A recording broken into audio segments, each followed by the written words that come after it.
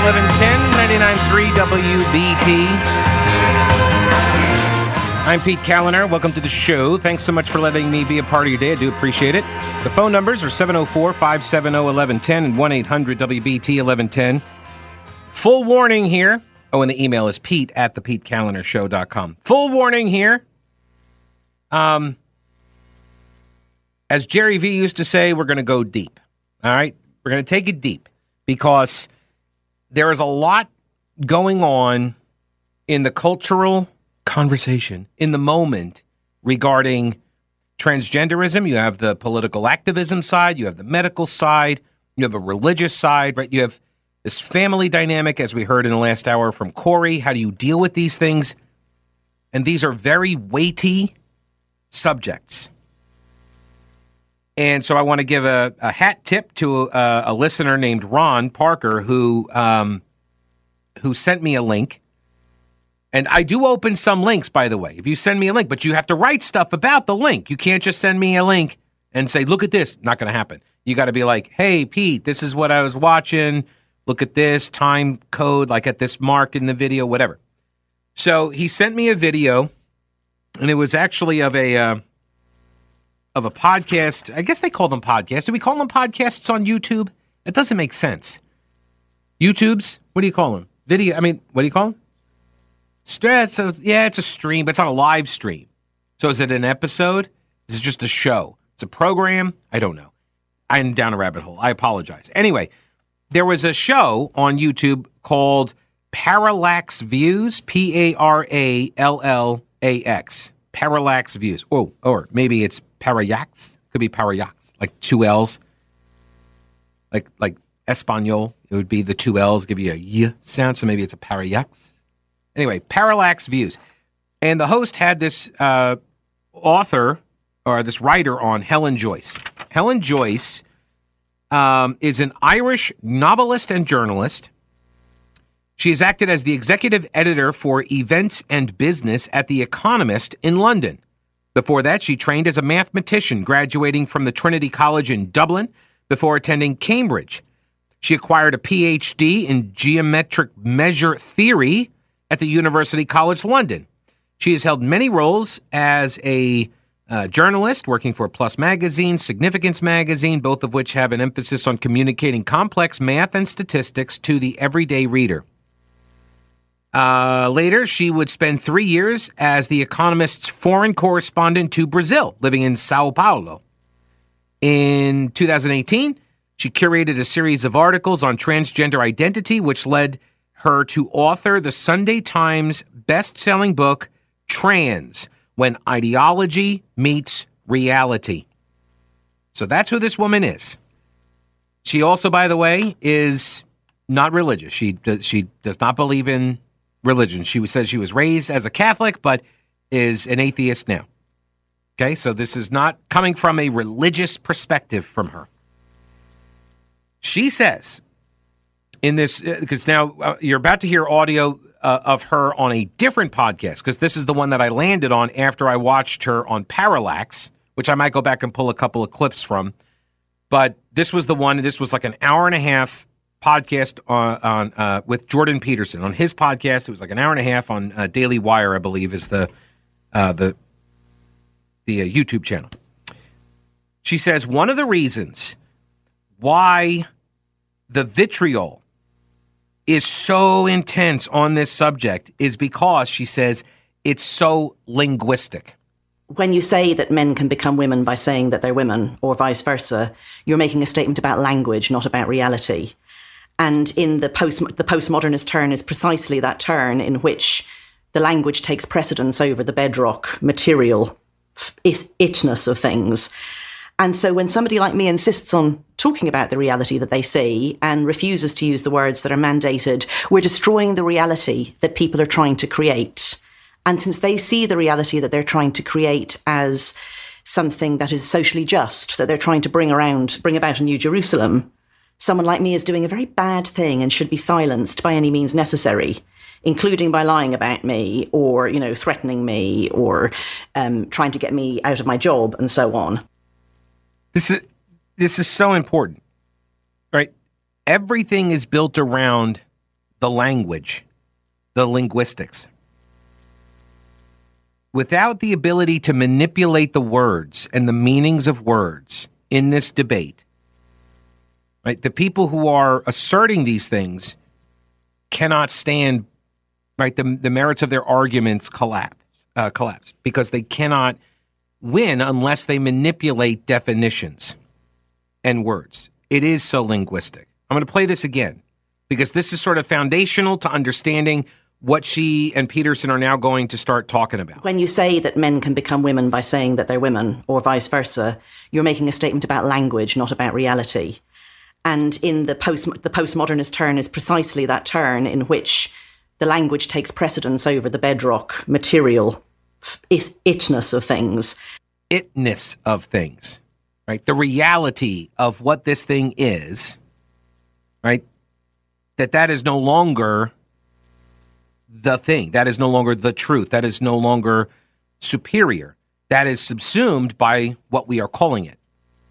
This is, sort of at the heart of the postmodernist philosophy. This is what we're getting at. This is what all of this issue is kind of wrapped in linguistics. She says we're seeing a social contagion, and she calls it essentially a social contagion that is carrying a new religion. A neo-religion. It would not be able to spread without social media, as well as the enforcers at the tech companies. Jordan Peterson, clinical psychiatrist, he elaborates on this idea, tying it into the meaning of words. What seems to me to be the postmodern anti-Enlightenment and anti-Judeo-Christian insistence that epistemology, which is the model of reality, let's say, that we use to guide ourselves, trumps ontology, which is reality itself. And so the postmodernists insisted that the meaning of words could only be adjudicated in relationship to other words. And so they thought of the whole linguistic corpus as something like a massive dictionary where every word only bore meaning in relationship to other words, and really did attempt to deny or downplay the idea that there was an external transcendent reality, deistic or objective, that could serve as a corrective to these epistemological propositions. And All right, I'm going to stop right there. First off, there's a lot of big words he uses. But also, more importantly, did you catch the part about, like, it's basically like this, he said, this corpus or this body of like all of these words, like a dictionary, right? And what did we just talk about? Dictionary.com. Picking as the word of the year, woman, right? Woman. A word that everybody has understood from the beginning of words. But now, all of a sudden, we don't know what this word means, right? Now, all of a sudden, and by the way, the CNN story, of course, makes no mention of the movie, What is a Woman? Right? Doesn't make any mention of it. But that's why people started asking these questions at congressional hearings. Because what it proves is that there are people who are so far down this postmodern path that they can't even identify and articulate what Helen Joyce called the itness of things, right? What is it? And you can't even see that these things are immutably correct and real. And you've constructed this other reality that now you're demanding other people participate in, and getting very upset when they do not or cannot. And you've lost sight of what you're doing. You don't even realize you've constructed the false reality. Right? This model of reality trumps reality itself. This is what Peterson just said. The model, the fakeness, the constructed, that's more important than what is real. Which, of course, undermines, as he mentioned, like all of the ideals of the Enlightenment. I mean, what is science, for example, right? Science is the pursuit of what is real, and you try to get there by doing these experiments and narrowing things down and understanding what is real, what is not, what causes it, and what effects occur, right? And if you cannot identify the itness of a thing, science is dead, I mean, just automatically, right? How do you conduct any experiment if you don't know what it is that you're like, oh, I'm going to do an experiment on this thing. Oh, I don't even know what this thing is. I don't know what to call it. What does it identify as? I just called it an experiment. I can't call it an experiment Because, like, what does that mean, right? When you start ripping away the definitions of all things, nothing has any meaning, which, of course, is that's like the benefit of postmodernism. Yay, no meaning to anything, like life itself. And then people wonder why, like, Amazon is selling suicide kits in the mail. Well, yeah, if nobody has a purpose and there's no meaning to life, like, what's the point? Gosh, I don't know why there are all these murders happening. Why do people value life so little? Gee, I don't know. Postmodernism, maybe?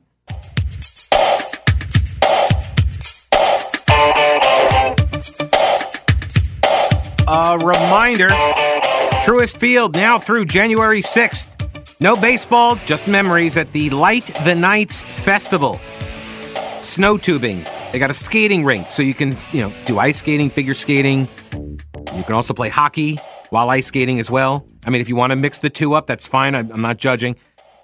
They got the light show, live entertainment, Christmas trees, Santa Claus, shopping, holiday treats, the Christmas village, the holiday market with the European menu, and a 150-foot snow tubing hill. Did I mention that? I did. Okay, Christmas tree lane as well. Check it out. Light the Nights Festival, now through January 6th. All right, so let me finish up this audio clip here. This is Jordan Peterson from the Daily Wire, clinical psychiatrist, no longer practicing because he basically can't. He talks about that in this. But it's an hour and a half podcast. You can, I link him up on the Pete's Prep, but also you can find it on YouTube. It's fairly recent. I want to say it's within the last couple of weeks, I believe.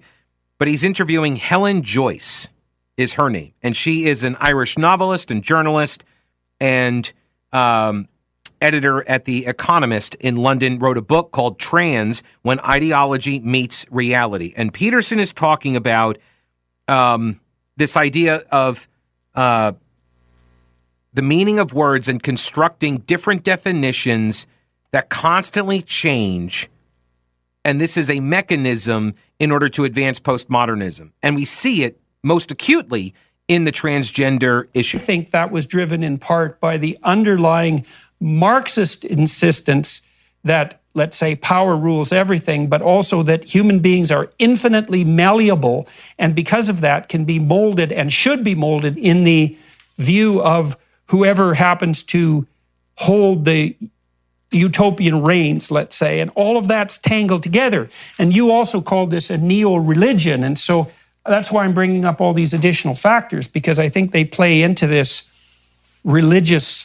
what's become a religious battle, essentially. And we should also talk about why you and I have both concluded, apparently, that this is best construed as a religious battle.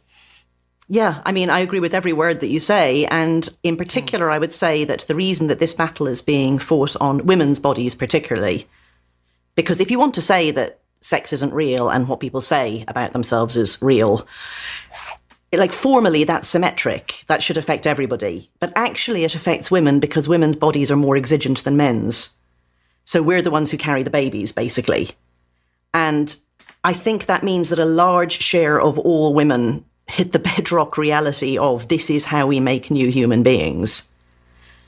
And it's easier for men to ignore that fact, easier for men to think of themselves as a ghost in a machine, or as a little homunculus being carried around by a meat puppet, as someone who could become immortal, as someone who could, cut the fleshly bonds, or that, we could start doing womb transplants, all these things. Like, if you've had that experience of growing another human being and then having to get it out of you, you're just much less amenable, shall we say, to these sorts of illusions. And so here in Britain, one of the major sites of resistance to all of this is Mumsnet, which has this reputation as being a site where you talk about, what are the best diapers to buy, or what's the best formula, or, is my husband being a jerk, or whatever. But actually, it's also where women talk about this movement to turn the word woman into something that just means a feeling that can be in a man's head.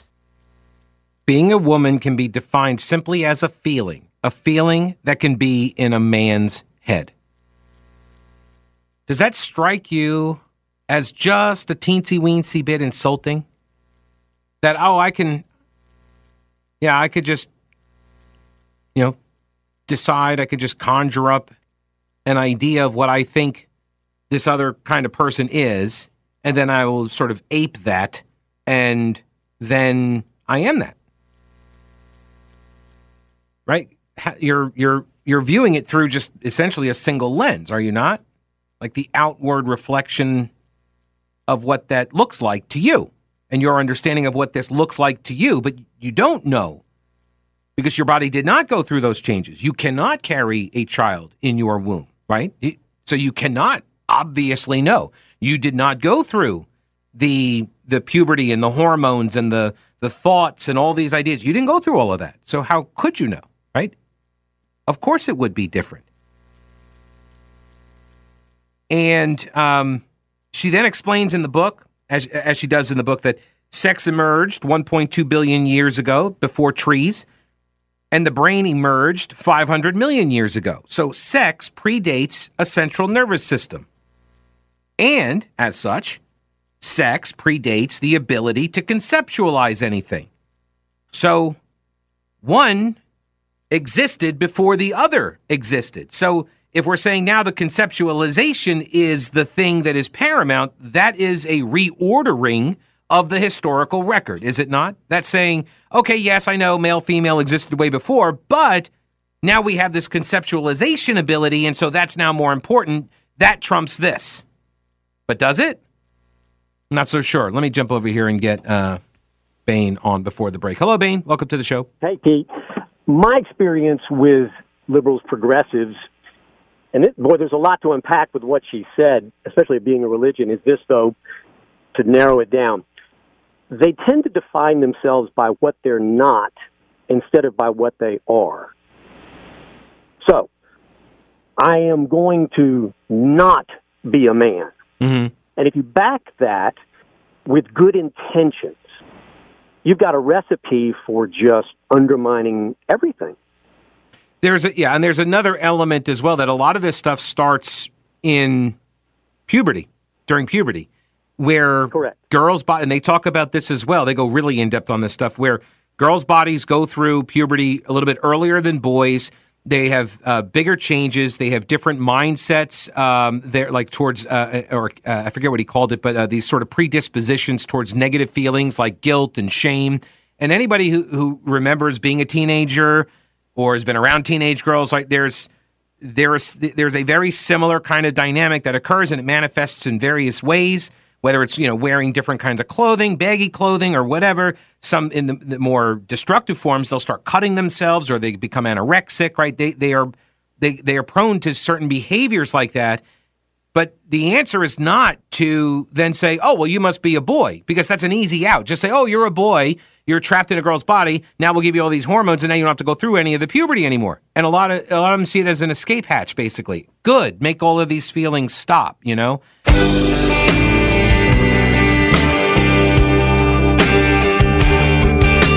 Talk 1110 and 99.3 WBT. Dr. Jordan Peterson, author and journalist. Helen Joyce, author of the book called Trans, When Ideology Meets Reality. They were talking about girls going through puberty and how so many girls that are in this window, this period of time in their life, how so many of them are sort of being wooed into this neo-religion of trans. And, well, here, they'll explain it. So I would say about the psychic epidemic that's playing out in teenage girls, we do see psychic epidemics in teenage girls first or worst.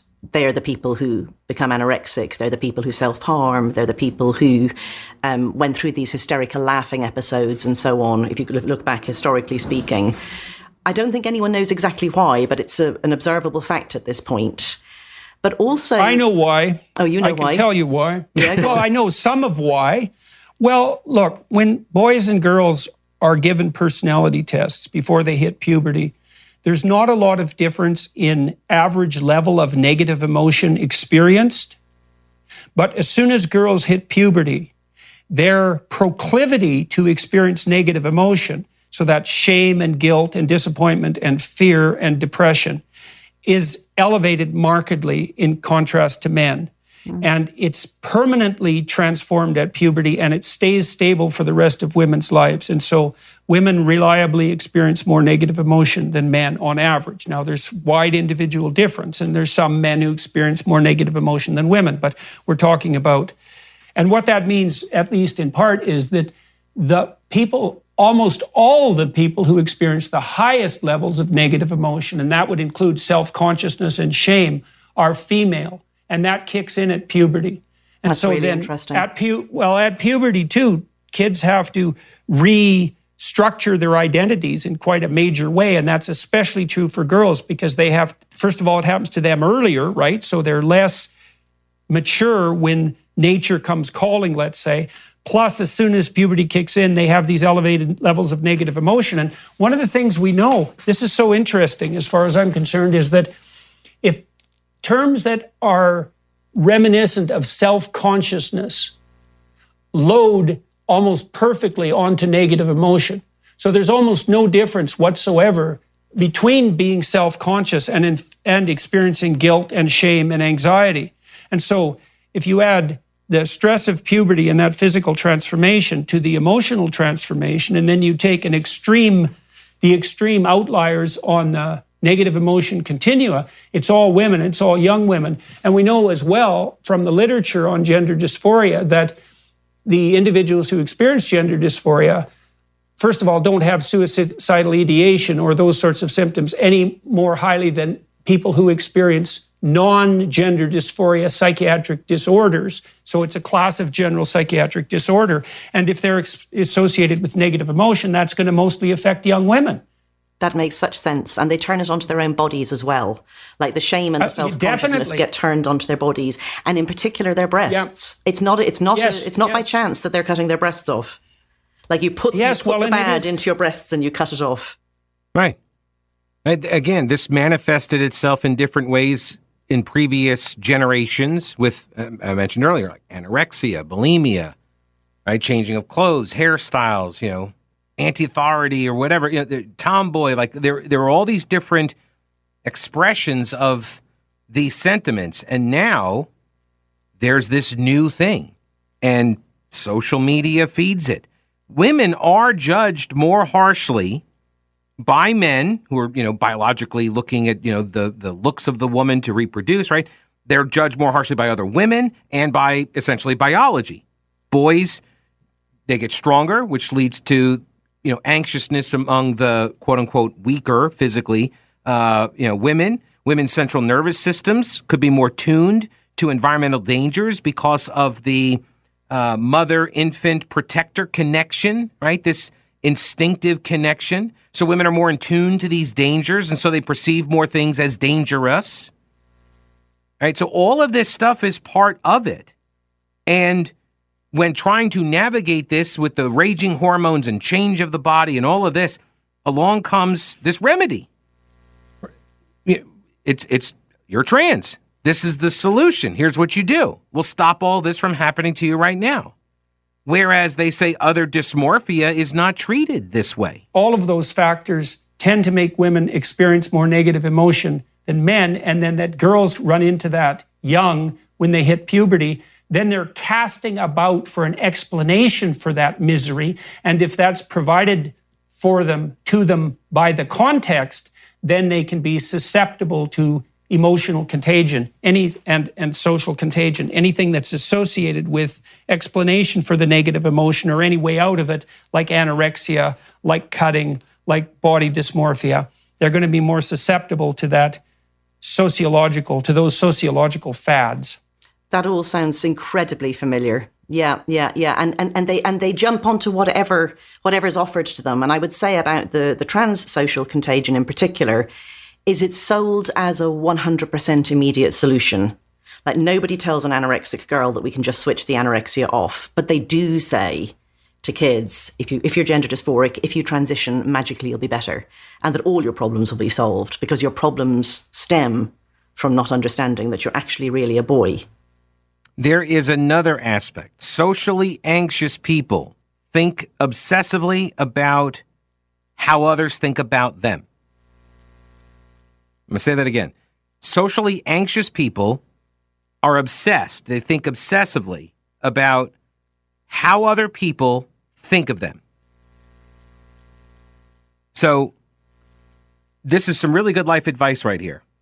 Train people to think more about other people, because you can't stop somebody from obsessively thinking about themselves by saying, stop thinking about yourself, right? It's not going to work, right?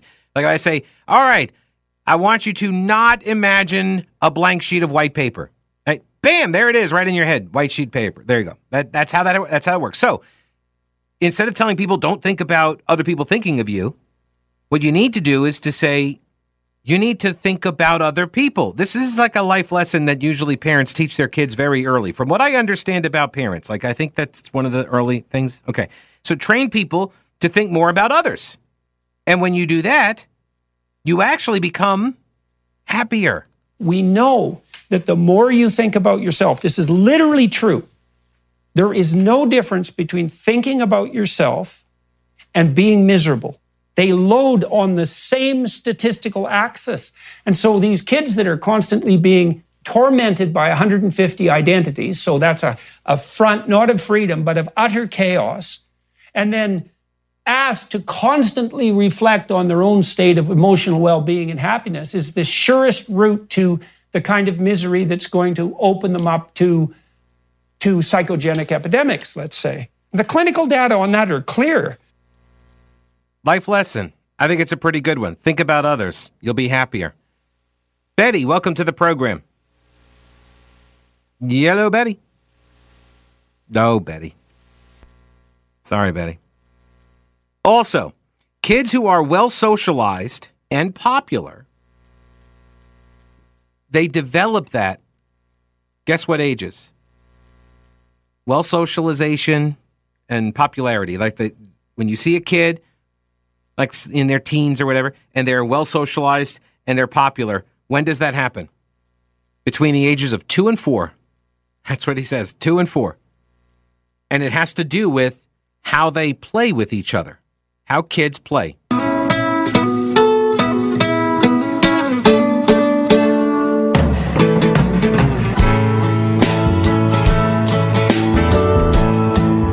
Icky Foo on Twitter. It's a Pete tweet. Says, Pete, anytime anybody offers you a panacea, run. That is so true. That's exactly right. All right, so a 2-year-old, this is according to Dr. Jordan Peterson, clinical psychiatrist, former professor up there in Canada, got run out, or they attempted to fire him because he wouldn't use the adopted pronouns of people. And he's a psychiatrist. He's dealt with mental disorders and such, and he's talked with people like in a clinical setting for all of his career. So, like, guy knows what he's talking about. He says a 2-year-old cannot play a joint game. Their identity is purely subjectively defined. It's singularly them. That's it. They have temper tantrums if you interfere with that. But then between the ages of 2 to 4, children extend their identities outward, he says. And he gives the example of playing house, right? This creates a joint identity where you have to negotiate the roles. So, brother and sister, and they're like, okay, you play mommy, you play daddy, right? They got to negotiate the roles. They then have to conduct themselves in those roles so the game is fun, right? So they both want to keep playing, and they both want to keep playing with each other. So you have to negotiate this. It's when he's talking about, the difference between an identity that's purely subjectively defined versus extending your identities outwards and have them defined in a communal and negotiated way. Your identity moves from an egocentric one, strictly about you, subjectively defined, to a communal and negotiated identity. And herein lies the connection with our current political environment. And now this idea that we have that your identity is only what you say it is appeals not only to, I suppose, the ideologues that are pushing it, but it also appeals to people who are developmentally stuck, and I mean this in the deepest sense, are stuck at a 2-year-old level of psychological development. And I think maybe there's a couple of reasons for that. You imagine a lot of kids are only kids now, so they're not socialized by their siblings. A lot of kids have older parents with lots of resources, so they're sheltered in a way that children never have been. And a lot of kids are exposed to computer screens and TV screens at a very early age, so they don't have the opportunity to engage in the kind of dramatic play that helps them develop an extended social identity. And so it's possible, on top of all this, that we have an epidemic of narcissism that's being capitalized on by the woke ideologues who are also likely suffering from the same psychopathology. Yes. And so you see a lot of things together. You see a lot of different needs or weaknesses or pathologies that are playing out in sync with each other. And so these children, I really do think that they're victims, they're necessary victims of an ideology. So if you're an adult man who wishes to be seen as a woman, and the most important thing that you want is to have people believe that this is something innate, that people are born this way. And that means that there must be children who are trans. And it's not relevant to you whether or not that's actually the case for the individual children. The children are the sacrificial victims of the ideology. Mm-hmm. And so you've got adults who are using children as props for their description of who they are. All right. And then finally, narcissism. Two things that you notice when you look at these people are, one, what they're seeing when they look in the mirror is not what you're seeing. They're seeing a fantasy. They're seeing a fantastic version of themselves. But you, who are not in love with this idea of the feminine version of this man, you're seeing something a lot less flattering, and that's very hurtful to them. That's experienced, I think, as a psychic insult. That, you know, because it's like being flipped out of the fantasy. Like if you're in this beautiful fantasy and then someone laughs, or someone calls you he. And then that's narcissistic rage is what you see as the response to that's that. Right. That's right. It's narcissistic rage at, in many ways, the same level that you'd see in a thwarted 2-year-old. Yes. And it feels like that when you're at the receiving end, I have to say. Yeah, well, that's for sure. I've done both. Exactly I've felt like both. That. Well, right. And when you see these activists on this front melt down and have a tantrum, especially if you have a clinical eye or you've been a parent, you think, oh my God, like that's exactly what 2-year-olds do. And that's a hell of an early developmental level to be fixated at, you know. Yeah. 2, that's really bad. That's really bad. That shows a real disjunction in psychological development. So it's no wonder this is felt as seriously affecting by the people who are affected. Because it's so deep. And it involves core issues of identity. Core issues of identity. The key here, your feelings are not the arbiter of what is real. Really quick here, let me get over to Steve. Welcome to the show. Hey, Steve, thanks for hanging on. Oh, thank you, Pete. I'll be quick. When I'm 77, my education included discussions of things like psychosis and neurosis. Mm-hmm. And we learned that when people can't deal with the reality of the situation, some of them create a false reality that satisfies them. And what Peterson was just talking about sounds a lot like this. And then once they've created that false reality, they will spend 100% of their mental and emotional energy defending that false reality, and that's when you are in a state of psychosis or neurosis. And so and that's what's going on. We got a lot of people in this country who are just certifiably in mental illness. Mm-hmm. And we and when we say no, that's not the reality. By the way, neither Christianity nor science agrees with these people. Men are men, women are women. That's what science says, and Christianity. So when you say they've got it wrong, then they go into these tantrums. The meltdown, the tantrum. Yeah, Steve, I appreciate the call. I got to run. I'm out of time. Thank you very much. I enjoyed it. We'll see you tomorrow. Don't break anything while I'm gone.